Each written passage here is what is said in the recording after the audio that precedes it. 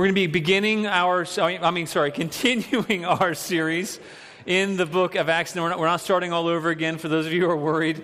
Although there's things I like to go back and redo and preach differently now that we've gone through it, we're not going to do that to you. But we're glad you're here with us. Turn in your Bibles to Acts chapter 21.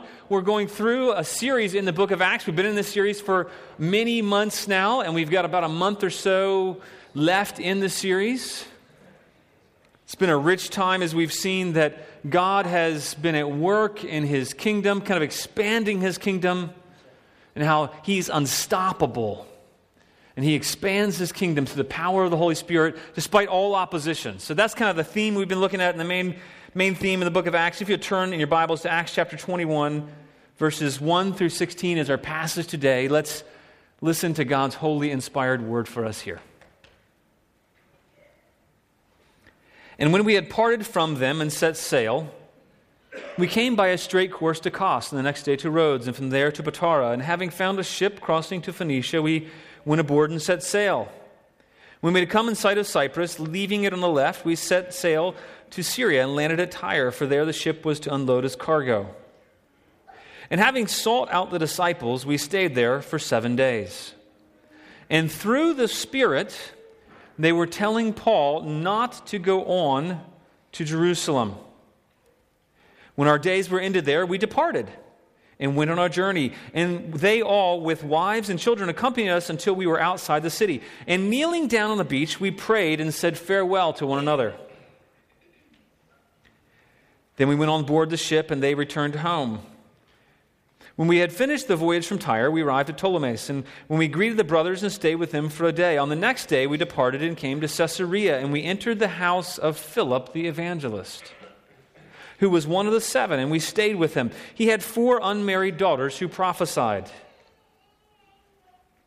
While we were staying for many days, a prophet named Agabus came down from Judea, and coming to us, he took Paul's belt and bound his own feet and hands and said, "Thus says the Holy Spirit, this is how the Jews at Jerusalem will bind the man who owns this belt and deliver him up into the hands of the Gentiles." When we heard this, we and the people there urged him not to go up to Jerusalem. Then Paul answered, "What are you doing, weeping and breaking my heart? For I am ready not only to be imprisoned, but even to die in Jerusalem for the name of the Lord." For the name of the Lord Jesus. And since he would not be persuaded, we ceased and said, "Let the will of the Lord be done." After these days, we got ready and went up to Jerusalem, and some of the disciples from Caesarea went with us, bringing us to the house of Mnason of Cyprus, an early disciple, with whom we should lodge. Let's pray. Father, thank you for your word. Your word is living, it is active. Thank you that, Lord, although we fade, your word never fades. Your word never fails. God, I pray that you would use your word to bring life, because that's what your word does. Your word breathes life. I pray that you would breathe life in us today, that you would minister to us by your Holy Spirit, that we would hear from you, that, Lord, we would not just be hearers of the word, though we would respond to you. God, I pray that as we listen and as I speak, that this would be an act of worship to you. God, thank you that when you speak through your flawed instruments, that, Lord, you work in our hearts. Our faith is not in my ability, Lord, but our faith's in your ability to make us alive by your empowering word. So, God, do that today. Be at work. Pour out your Spirit on our congregation, we pray. We're desperate for you. We need you. We pray these things in your name. Amen. Well, I recently was reading a story about a guy named Michael Hingson and his guide dog that he had. Her name was Roselle. And Michael's father, he had taught him to listen to God and to trust in God. And his trust, though, was challenged one morning on September 11th, 2001. He had an office in the North Tower of the World Trade Center in New York City. And his dog Roselle had been asleep under his desk, but wakened when a loud explosion went off above them a few floors. Mr. Hingson writes, Shouts and screams came from outside my door. The floor tilted like the deck of a ship, and for one crazy second, it felt like the building was going to tip over. I took a deep breath. I tried to listen for God. Stay calm was what he felt God was saying. He didn't know what had happened, but his coworker guessed it was a plane.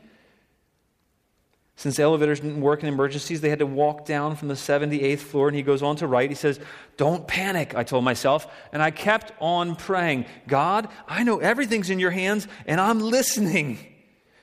I grabbed Roselle's harness and headed for the stairs. We hear voices above and below in the stairwell, and he writes, thousands of us were on the move, trying to escape from whatever horrific event had occurred above us. A thick gasoline-like smell filled the air. As we descended, it got stronger. People began choking on the fumes. What was this? Was there a fire gaining on us? There was nothing to do but keep on walking and praying without sight. As I did so, the wordless feeling flowed through me. Stay calm, trust in me. We need to keep going. More than 40 minutes after we started out, we emerged into the lobby. Police and FBI troops directed us into the street. We weren't out of the building long before a new sound began behind me, a sound even louder, more terrifying than the sound of the crash had been. It was as if an enormous freight train was roaring at us from the sky. "Run!" my coworker David shouted. "The building's coming down." My lungs filled with dust. It was so thick I could actually feel it on my skin. David's hand, my coworker, gripped my shoulder. "I can't see," he shouted. That was the guy who could see normally. He wondered, could Roselle tell where she was going? I doubted it, yet her pace assured us, stay calm, just trust in God. I could tell Roselle wanted to speed up with David's hand still on my shoulder, the blind leading a sighted man. I broke into a run. Roselle led us down a side street and around a corner and slowed us to a fast trot. Somehow she kept navigating through the dense field of dust and smoke. We came to a subway staircase and descended. At the bottom, it got a little easier to breathe. We rested there for a while, then went back up and resumed our journey. When the second tower collapsed, we were far enough away that it wasn't able to overwhelm us. But that evening, I was home with my wife, grateful to be alive, but saddened along with the rest of the country by the terrible loss of human life and the uncertainty of what tomorrow would bring. There are still so many unanswered questions about what happened that day we don't understand.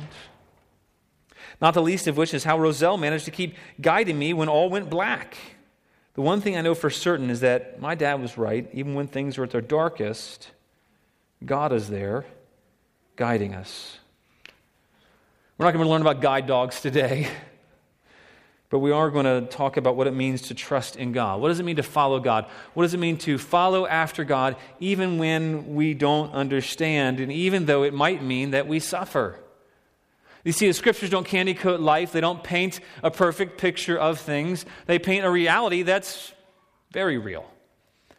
They show us that humans suffer, and that God actually sometimes calls us on a path that leads right into the thick of suffering. And yet God promises to be with us, to lead us. He calls us to trust in Him, even though it may mean suffering.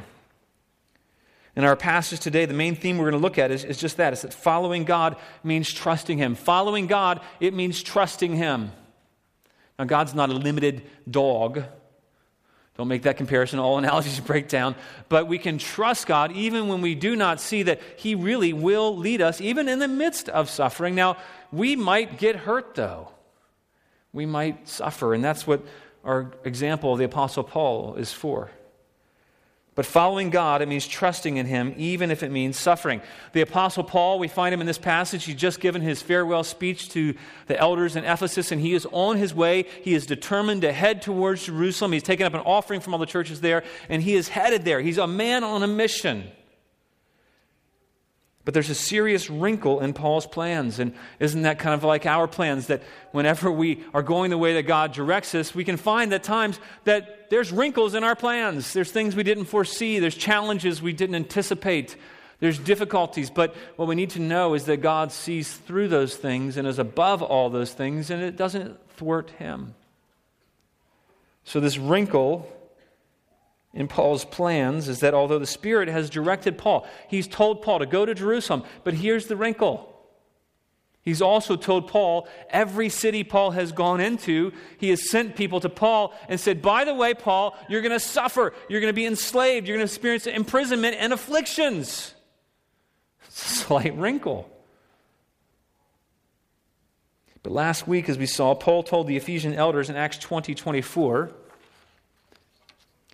he had a perspective. He had a right perspective that kept him trusting in God. So he told them, he says, but speaking of the suffering he was going to endure and knowing it was coming, he says, but I do not account my life of any value, nor as precious to myself, if only I may finish my course and the ministry that I received from the Lord Jesus to testify to the gospel of the grace of God. You see, we find Paul here, he's constrained by the Spirit, and yet he's choosing to go forward. And then the first three verses of this chapter, you kind of wonder, Lucas slows the narrative down. If you've noticed that in the book of Acts, Luke's been flying through years. He slows things down at points to emphasize different things. And for some reason, he really slows things down here in this narrative. And then he gives us some travel details. And you wonder, what's going on here, Luke? What's up with the travel details? You didn't do that through like years of travel. Now you give us some of these things. Well, I think there's some just very practical things that we can learn from Scripture. You know, we see that Paul and his companions, they're called by the Spirit to go to Jerusalem, and now, what are they doing here? They're just choosing some very non-spiritual means to get there, aren't they? They're just choosing some really practical ways to get there. And interestingly enough, they're not praying. You don't see them seeking, Lord, God, what do you have? What ship should we go on? Where should we go? What course? What do we...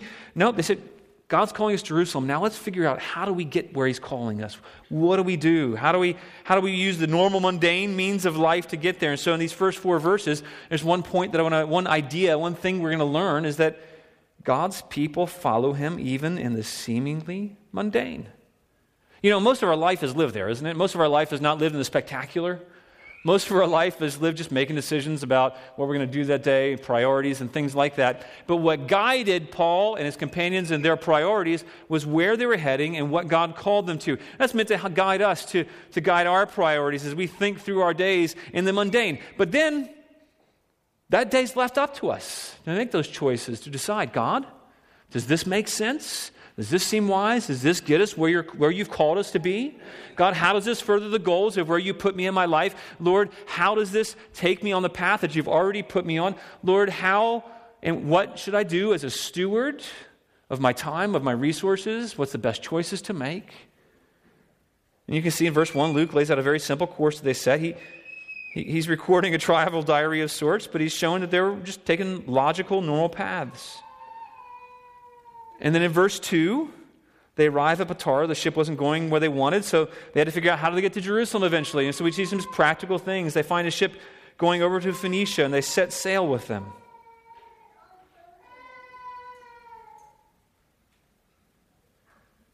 And then they see a ship goes on past Cyprus. It's a place that Paul had helped to found a church, but they didn't ask to get off. They said, no, we're heading to Jerusalem. God, you've called us there. And so they go on and find a ship at Tyre. Then in verse 3, we read they dock in Tyre for the very unspiritual reason that the ship needs to unload its supplies. And it would take many days for the ship to unload supplies and sell its wares and then take on new supplies. So they unload. They go there for about 7 days. And then what do? They very practically looked for the disciples of Jesus Christ. You know, they probably could have stayed the ancient version of the Tyre Super 8 or whatever they called it. You know, Tyre was a shipping town, so they would have had a few places for sailors to stay overnight because it would have been common to do, but they didn't just look for those things. They said, God, well, where have you called us, and then who have you called us to be among? And they looked for God's people wherever they went. They were looking to meet with God's people, to be with God's people, to have fellowship with God's people. There's something of a priority there as well. And it appears they didn't know them, but they shared a common bond. They go there for 7 days, and the important thing is that in all of this, Paul was on a course. He was heading in a direction, although they're making decisions. They were making priority of assembling with Christians, being with them. But Paul's not passive. He's not just letting life happen. You know, sometimes I think we just let life happen, don't we? We're here and we kind of coast along. We just kind of let life happen. Paul's planning, though. He's taking advantage of opportunities. He's using wisdom. He's making choices. He's looking for like-minded disciples are. He's not being independent. And Each of us, as we follow the course that God has called us to, we should expect we're going to be making normal, mundane decisions to carry out His plans. But let's do those with the goal of what He's called us to in mind, like Paul and Luke and the others were. The bulk of Christian life, it's just spent making good, wise, mundane decisions that honor God, that are in accordance with His will, looking for the best way to carry out what He's already made clear for us in His Word. The bulk of the Christian life is seemingly, I want to say seemingly, unspiritual. Now the reality is all of those things, those practical decisions, are spiritual because they're leading us in the direction that God has called us to. They're leading us to the path that God has called us to. All of those things should be done with that goal in mind. So it was a very spiritual thing for Paul to make practical, mundane decisions because he had the goal of where God had called him in mind. Question for us is, do we have the goal of God's calling? Do we have in mind where God has already called us, where He has placed us in mind when we make decisions and strategize and think about what we should do each and every day? The Apostle Paul, he heard God speaking differently. We can admit that. He was one of the chosen apostles of Jesus Christ in a way that's unique. However, he was still a man and he still made decisions. One of the remarkable things that we are not like Paul in is that he heard from God directly on his course. We don't hear that way. We tend to hear from God based on the principles and truths in His Word, and we take those truths and those principles and then we apply them to our life. But we see a second thing in these verses as well, is that no matter what path or how we hear God, we can see that sometimes it might mean suffering. And the second thing we're going to learn from these verses is that God's people follow Him even though it may mean suffering. Paul and his companions, they were following God's leading. They were following His call. They were following the course and path they were put on, even though it would mean suffering. For us, at times in life, we can think, oh, God would never call us on a path where it might mean suffering. Think again. Read the book of Acts. There's a lot of suffering. Often it is difficult. That's kind of why Jesus said, if you want to come after me, you take up your what? Your cross and follow me. A cross is not a pleasant instrument. But God's people follow Him even though it might mean suffering. And this is really where the bulk of the time will be spent, because this is the bulk of where the passage focuses on. We always want to have the bulk of the messages we share with you come from where's the bulk of the message that the Word shares with you. And so Paul ultimately, he's following this course because he'd received this commission from Jesus. He wasn't being subjective. He's following what Jesus spoke to him, what the Spirit had confirmed. Now, we don't know how exactly he heard from them, but we do know that Paul in some way had a direct confirmation from the Holy Spirit.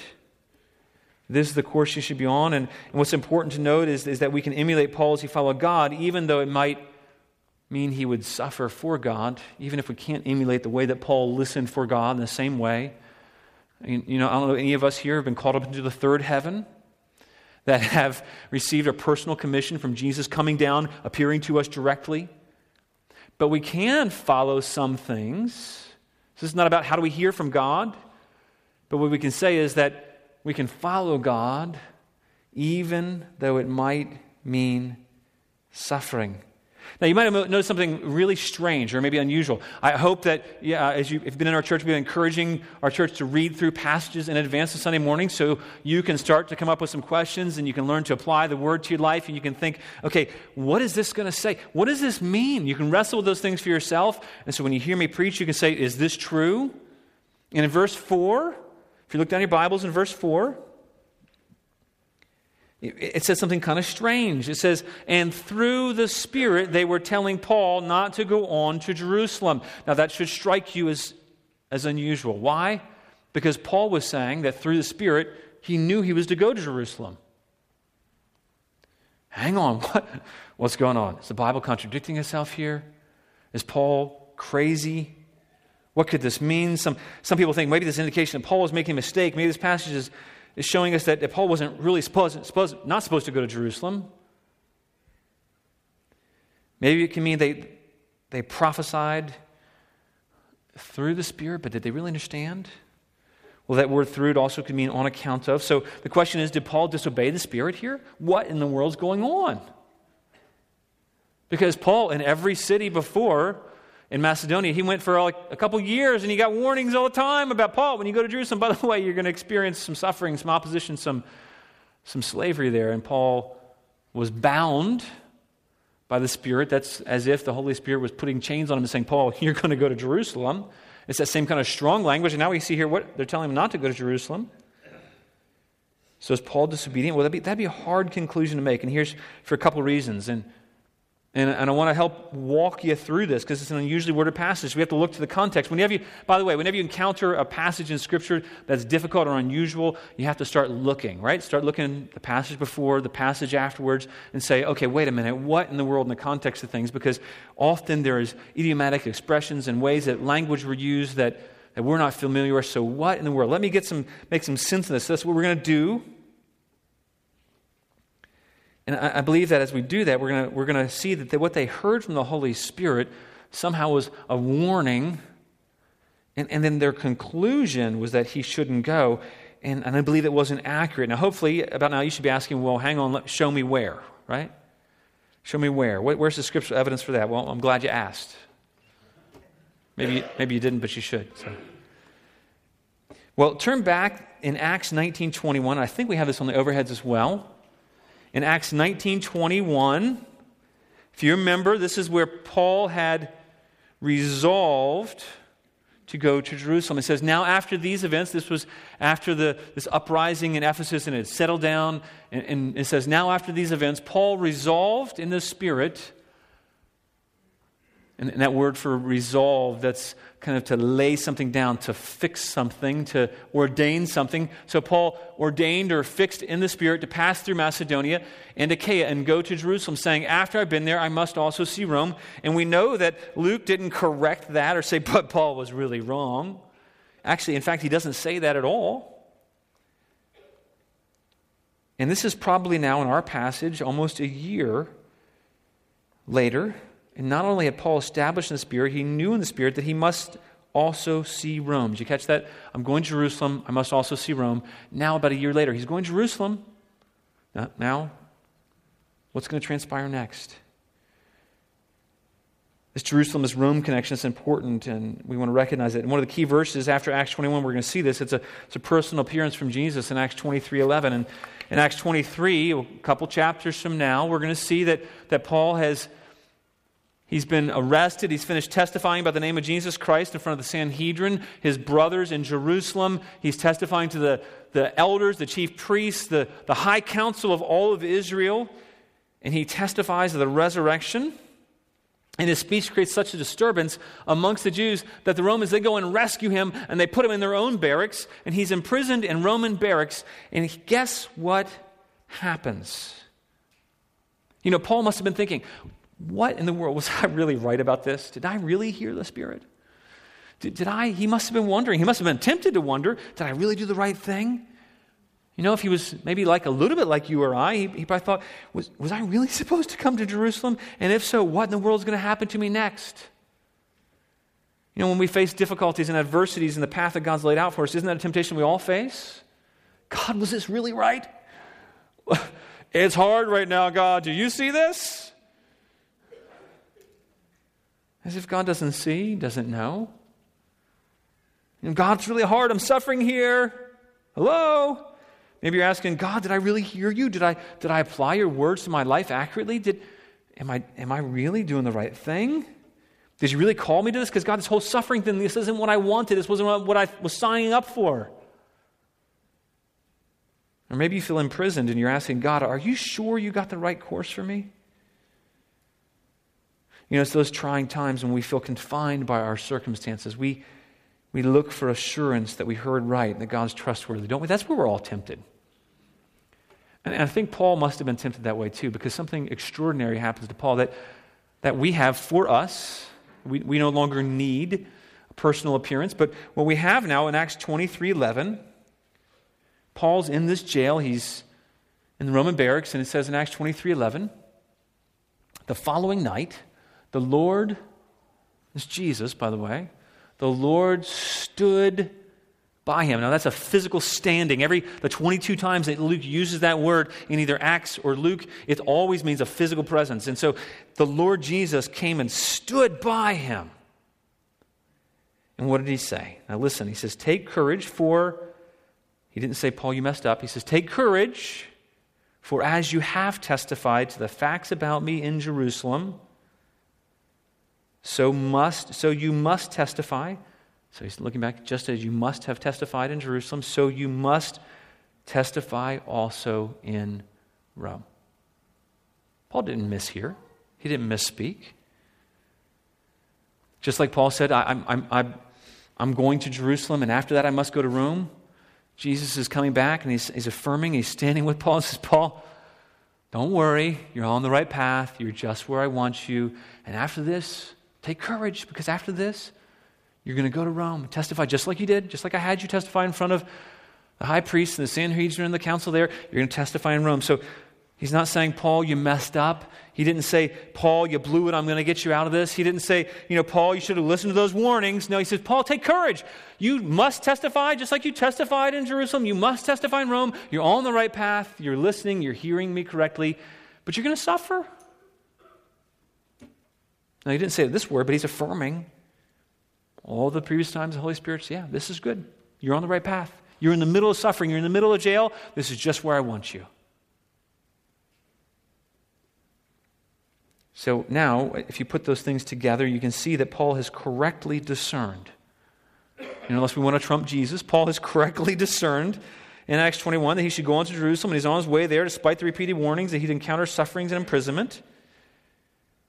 Now, can you imagine if you were Paul and you knew every place you went, you got harassed by people saying that you're going to go, you're going to be imprisoned, and you're going to have afflictions? I mean, that's kind of this end times word. You're going to experience affliction. I mean, it'd be a little daunting.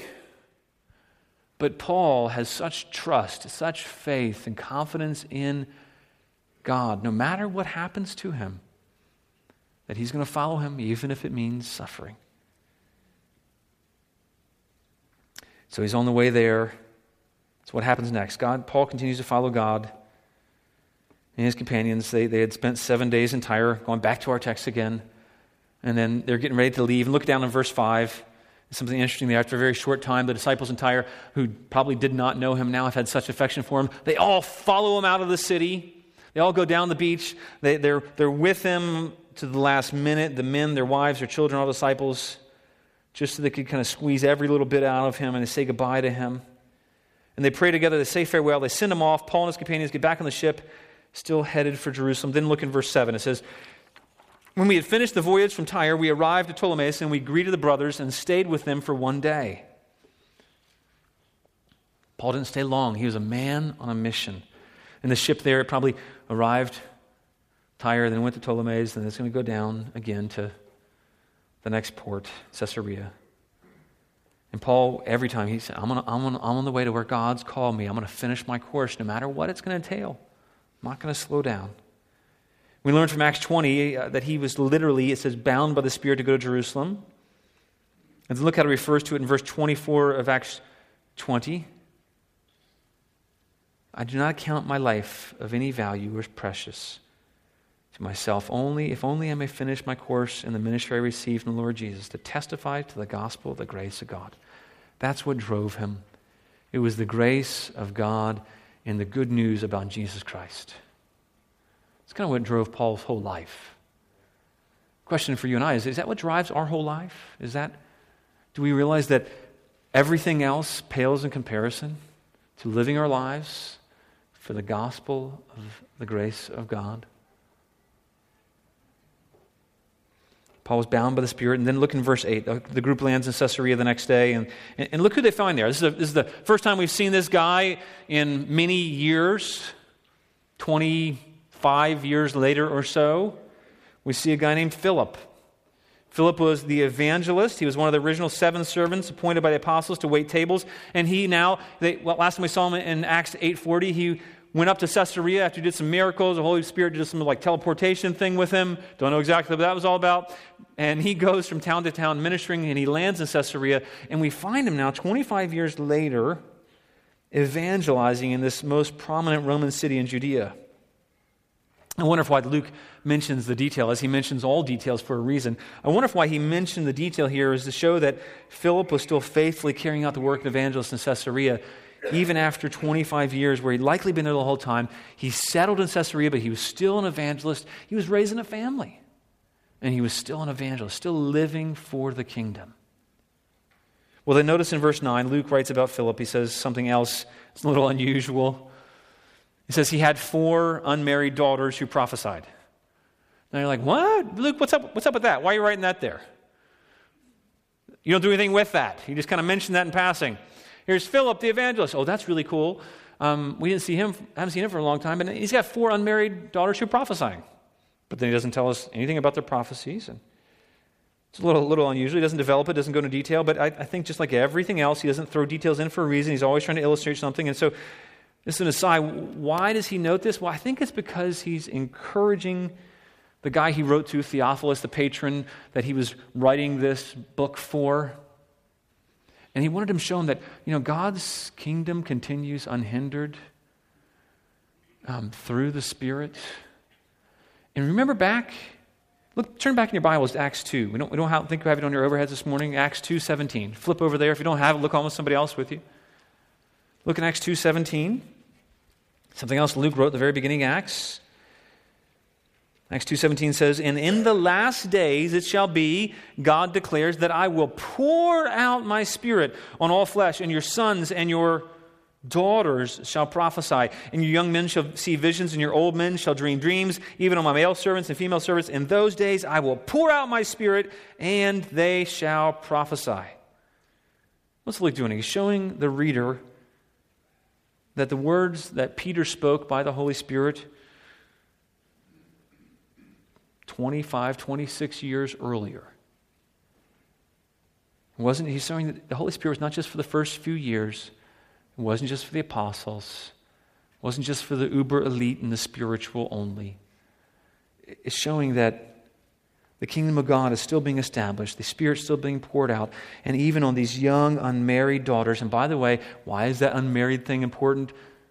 Well, Luke is saying, in the Roman and the Judean kind of culture, this Israeli, the Jewish culture then, women, unfortunately, were not seen as having the full rights and privileges as men. They were seen as secondary, and even less so were daughters, because they were still under the authority of their fathers, and they were unmarried, and so they had supposedly even less value to the culture around them. And yet, Luke's showing us that the Holy Spirit's working in just average individuals, and that the gospel is for every so-called average person of social status, and that the Spirit has come to do what Peter foretold, what he foretold in these last days, irrespective of your social position. The Holy Spirit, God, is not a respecter of persons and classes and those wrong distinctions between people. He doesn't make those distinctions, doesn't look down on women or young women. He uses and speaks through every person who comes to him in faith, no matter what other people might think about them. Now, that's not the main idea. That's kind of throwaway, but I think it's important to look at little details like that in God's Word and see that God values people that society might not. And He speaks through and uses whoever has their faith placed in Him. Look at verse 10 then. What happened next? Paul, he was following God. Luke writes, "We're still staying for many days. A prophet named Agabus came down from Judea." After many days staying there, this prophet, he's not an apostle. He's not the kind of prophet who wrote Scripture. So this is a different kind of prophet, not an Old Testament prophet. He's not writing Scripture, but he's a prophet. He's speaking. And he does something strange and dramatic. It's the climax. What's the climax of the whole passage? It's these verses, really. Let's read in verse 11 what he did. It says, "And coming to us, he took Paul's belt," it says in verse 11, "and bound his own hands and feet and said, 'Thus says the Holy Spirit, this is how the Jews at Jerusalem will bind the man who owns this belt and deliver him into the hands of the Gentiles.'" It must have been a little disturbing for Paul, don't you think? Paul's walking along. He sees this guy he kind of recognizes. He's seen him probably 15, 20 years earlier. "Oh, Agabus, hey man, how you doing?" Agabus comes up. He whips off the belt around Paul. He's like, "What are you doing?" And he takes his hands and his feet and says, "This is how you're going to be bound." Probably this little wild-eyed prophet look in his face, It's the same. I think about, the prophets of old, like Jeremiah. God had him put a yoke around his neck and walk around so that he would be a picture of the yoke that Nebuchadnezzar would bring. And then Ezekiel, put a little diorama together and wiped it out as a, sign of what God would do. And so Paul's thinking, oh man, what in the world? Now, Agabus, he's the same guy. He already had a proven track record. He had prophesied like 20 years earlier about the famine that was coming, and the Bible says did later come in the years of Claudius. So, notice something else, though. He doesn't say the Holy Spirit said not to go to Jerusalem. He just said the Holy Spirit said, this is how the Jews will bind this man. And so that helps us also interpret, okay, what did it mean when through the Spirit they warned Paul? You see, that the natural inclination for us when we hear bad news like that coming is to think, that could not be God. Yet Paul's still heading to Jerusalem, even though it's going to mean suffering. And we learn a third thing from this passage. We learn that God's people can entrust decisions to him even if they don't understand. That's important for us to know, isn't it? God's people can entrust decisions to him even if they don't understand. Now, I don't mean like throw logic out the window to not plan wisely, but I do mean that sometimes God puts us in the midst of something where we will suffer and we don't understand why we're suffering. God, we're obeying you. We're doing the right thing here. We're trying to honor you, and yet we're suffering. What's up with that? That's the kind of not understanding I'm talking about. And all of us find ourselves at times. Maybe you're a parent and you're raising your kids and you're trying to raise your kids up in the way they should go, but yet they're rebelling. They don't know Jesus, and you're thinking, oh my gosh, Lord, what in the world's going on here? I'm doing the right thing. Maybe God's placed you in a work environment, and that's a place where you can honor him, and you've seen great fruit, but all of a sudden, people seem to be persecuting you there. Like, God, what's going on? I don't understand. Maybe you don't understand. You're doing the right things. Like my parents growing up, they were faithful, they were diligent, they were hardworking, they were generous in their giving to the church. They're trying to honor God with everything, and yet they experienced times of real financial hardship where, they basically didn't have anything. They said, God, we don't understand. We're doing everything right here. And you can experience those times in your life where you're honoring God. You're doing what he's called you to do. And you don't understand. Why is this suffering? Why are these bad things happening? We can trust decisions to him even if they don't. Not say even when we don't understand. Paul was trusting that whatever it meant for him it would work out for his good. We know that because he wrote that later in Romans, or maybe even earlier than this. And he says, I know for all things, for all those who love God or are called according to his purposes, that all things work out together for the good of those.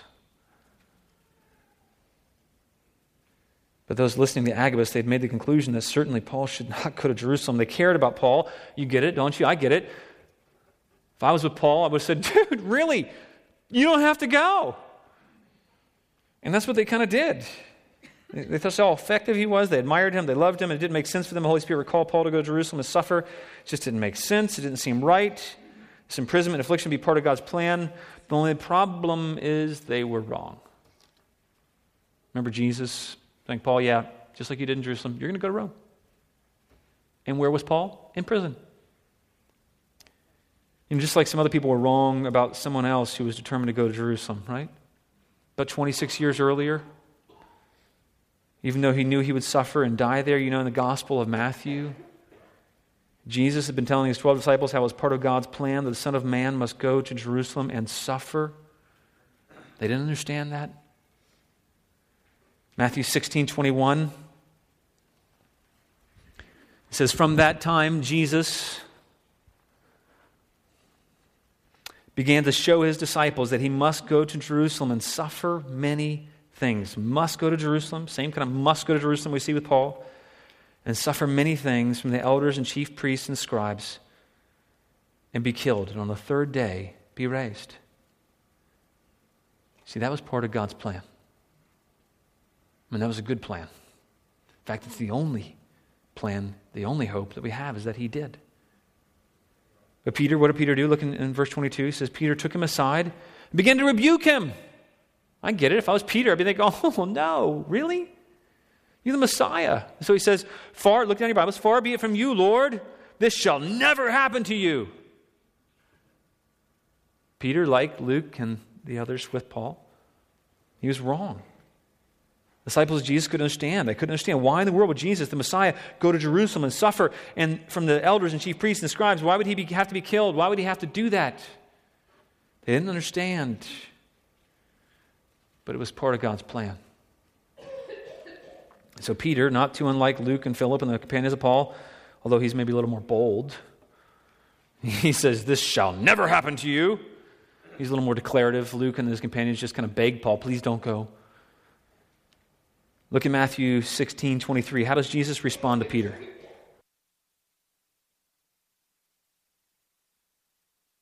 He says, get behind me, Satan. You're a hindrance to me, for you're not setting your mind on the things of God, but on the things of man. And isn't that true? And wasn't that true for Paul's companions? Isn't that true for us? We so often set our mind on the things of man and say, God, if I don't understand this, surely it can't be true.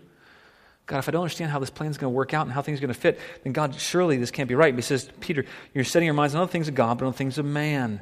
Then Jesus told the disciples, if anyone, now listen to this, if anyone would come after me, let him deny himself. Now, self-denial, I don't know about you, but that doesn't sound like a pleasant thing. And take up his cross. That's even more unpleasant. It means death. It means sacrifice. It means pain. And follow me. Peter had great affection for Jesus, but he didn't understand. He let it get in the way of what God had called Jesus to do. Now Paul's friends and his companions, they were affectionately misplaced in the desire to keep him from going to Jerusalem. They didn't understand why God will work this way. Paul, though, he understood, what does it mean to deny myself, to take up my cross? And he's willingly taking up his cross, and he's following his master to Jerusalem, not to earn favor, but because he knows that his master already went, that his Savior already went to Jerusalem and saved him. And so, what can man do to me now? He's already been rescued. He's already been redeemed. He's already been set free of his blind life of legalism, trying to atone for his own righteousness. And he's already been set free from trusting in himself. He's already been delivered for all of his so-called righteousness that he says he counts as filthy rags. And so he knows that it's worth it. Everything is worth the fact that Jesus went to Jerusalem ahead of him. Now, Paul's no Jesus, but we're all called to follow in the footsteps in some way. So Paul is following in his master's footsteps, just as others who would trust in Jesus are called to do. So Paul would shortly write later in his letter to the Philippians, he probably wrote it when he was in prison in Rome, in a little while from our passage.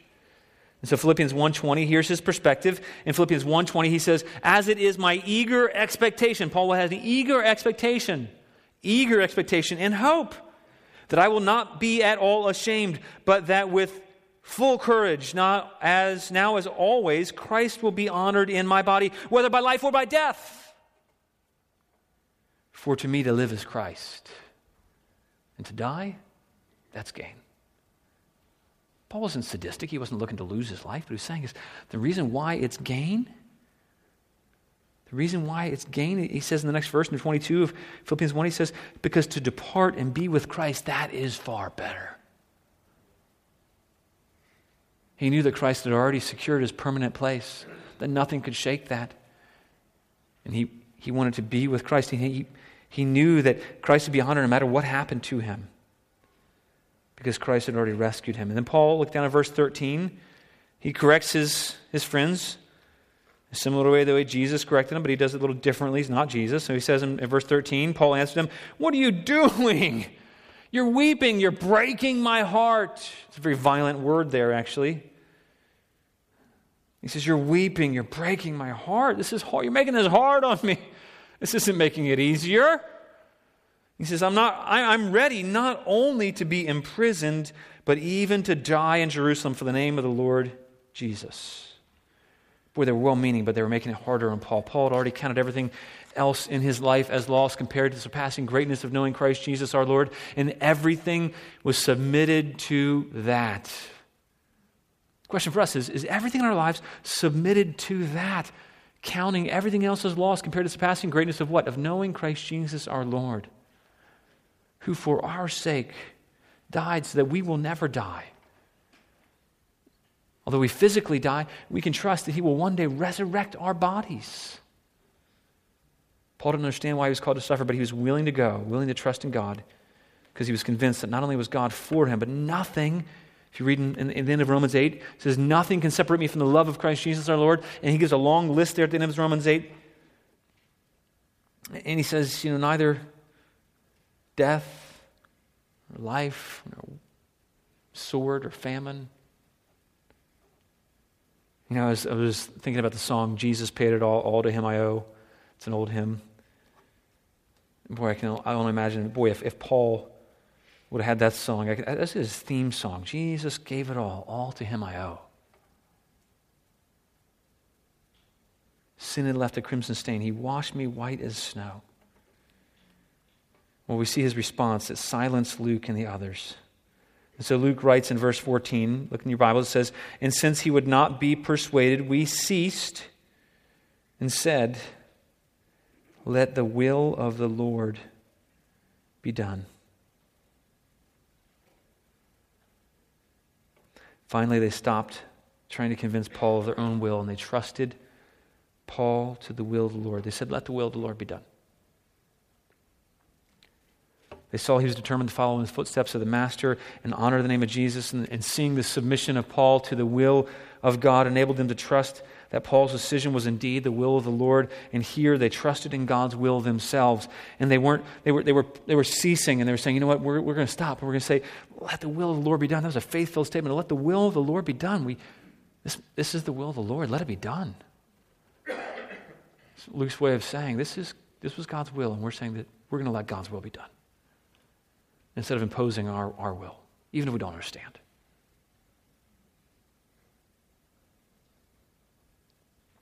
So Luke and the others, they stopped trying to convince him to avoid suffering. Instead, they trust this is the will of the Lord, and God will do as He wishes. And so finally, Luke and his companions were able to trust in God, even though they didn't understand. And sometimes that's how God leads us, and sometimes He leads others in ways we don't understand, but we can entrust our direction and decisions to Him even when we don't, and even if we might suffer.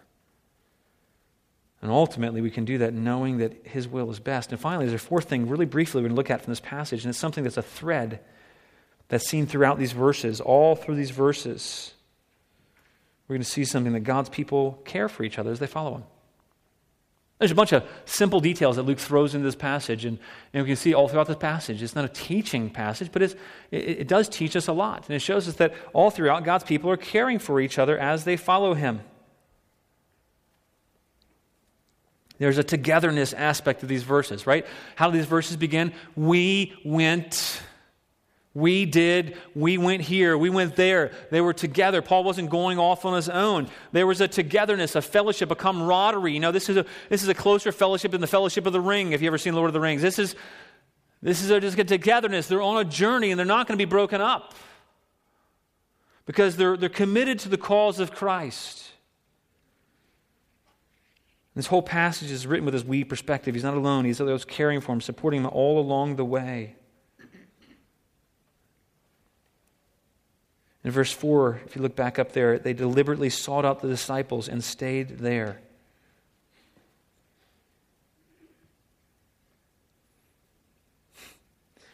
They didn't have to be with other people, but yet they were deliberately seeking out the disciples.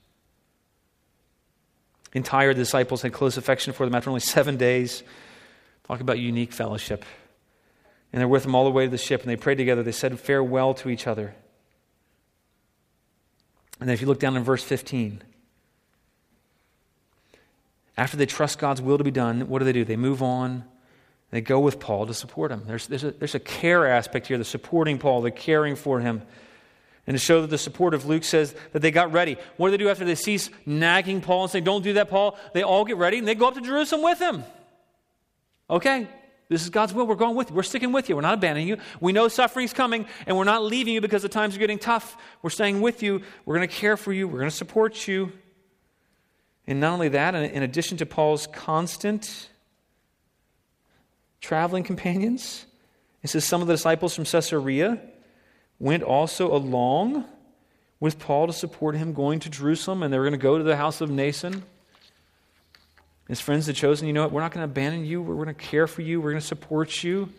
So by the end of verse 16, they go with him and the others join him. They head to the house of an early disciple where they would find care and support. There's an aspect of mutual care and fellowship as they go along the way, and that's something we can't be lost on us as we go along what path God has called us to, where he's placed us. We're not to do that alone, and even the Apostle Paul needed care and fellowship and support, and he looked out for those things. And as believers in Christ, God's given us this church, your local church, so that as you're walking out the path that God's called you on, you can support one another, care for one another.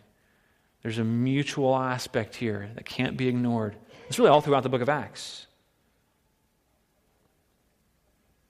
Wherever Paul went, he encountered and relied on the care and support of fellow disciples. He relied on other believers as he followed God. We're called to rely on other believers as we follow God. Sometimes this meant heartache for Paul. He said, "You're breaking my heart." Because he loved them so much, but he was in it together. Even the final leg of his journey, the disciples, they go with him, and he's strengthened.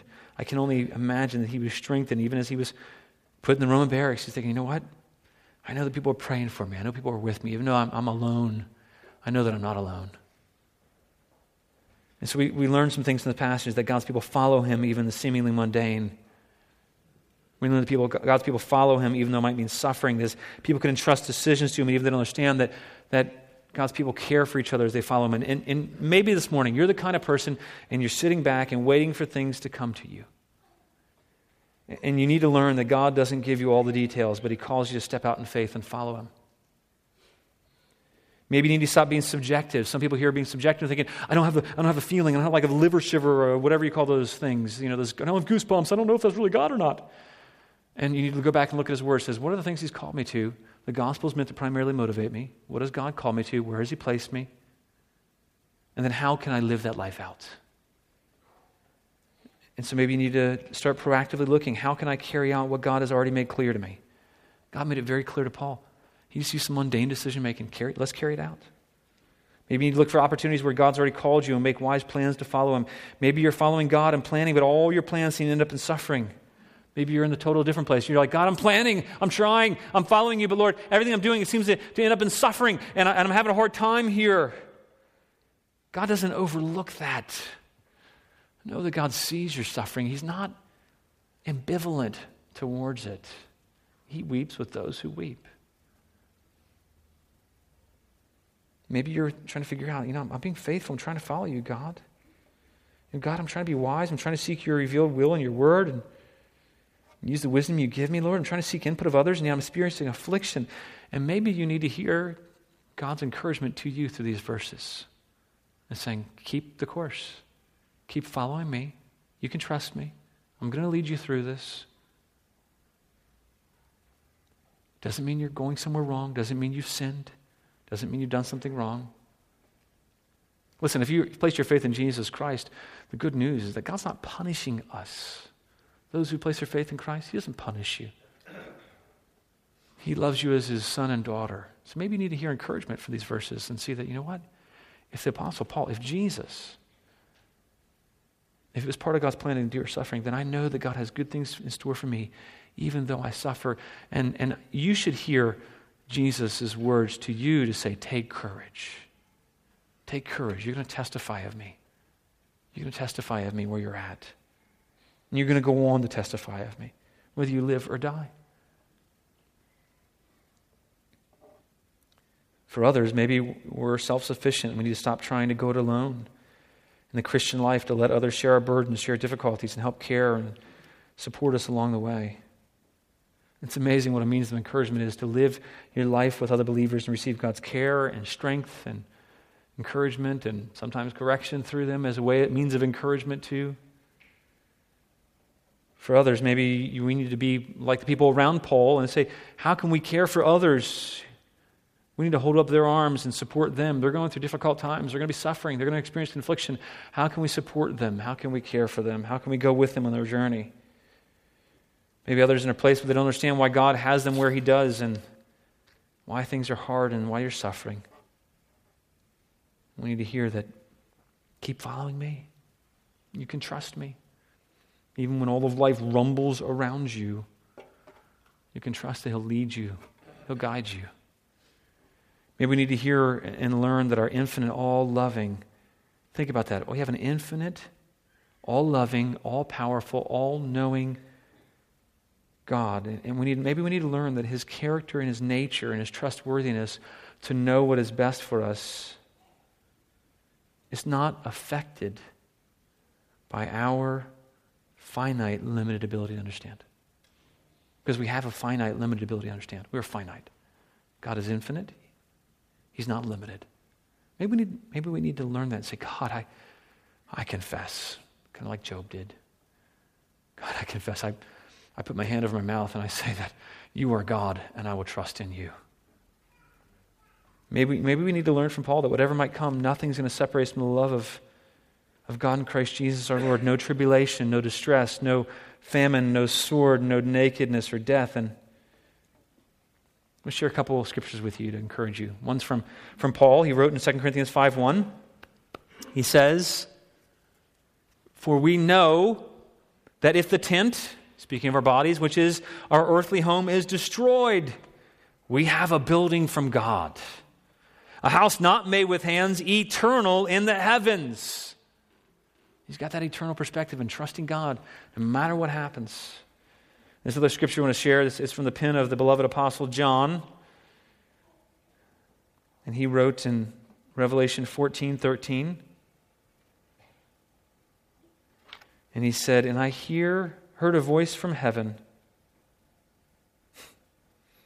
saying, 'Write this, blessed are the dead who die in the Lord from now on. Blessed indeed,' says the Spirit, 'that they may rest from their labors, for their deeds follow them.'" Then I want to leave you one final thing. It's the song written back in 1865, 150 years ago. We don't have it on your overheads, just listen to the words. This is the original words. It says, "I hear the Savior say, 'Thy strength indeed is small.'" Isn't that true? By the way, Paul's name, it meant small. "Thy strength indeed is small. Child of weakness, watch and pray. Find in me thine all in all. Jesus paid it all to him I owe. Sin had left a crimson stain. He washed it white as snow. For nothing good have I, whereby thy grace to claim. I'll wash my garments white in the blood of Calvary's Lamb. And now complete in him my robe, his righteousness. Close sheltered neath his side, I am divinely blessed. Lord, now indeed I find thy power, and thine alone can change this leper's spots and melt the heart of stone. When from my dying bed my ransomed soul shall rise, Jesus died my soul to save, shall rend the vaulted skies. And when before the throne I stand in him complete, I'll lay my trophies down, all down at Jesus' feet. Jesus paid it all to him I owe. Sin had left a crimson stain. He washed it white as snow. Following God means trusting him, even if it means suffering. But he is faithful. Let's pray. Father, thank you for teaching us. Thank you for your word. I pray that you continue to be with us. I pray that you would help us apply these words to our heart, that we'd respond to you, some to action, some to trust, some to repentance from self-trust, Lord. I pray, Lord, that we would help care for one another. Lord, I pray there would be much response, that Holy Spirit, you would be at work in our hearts. We pray that we might do all these things because you have paid it all, and it's all by your grace. In your name we pray. Amen. Well, if you'll stand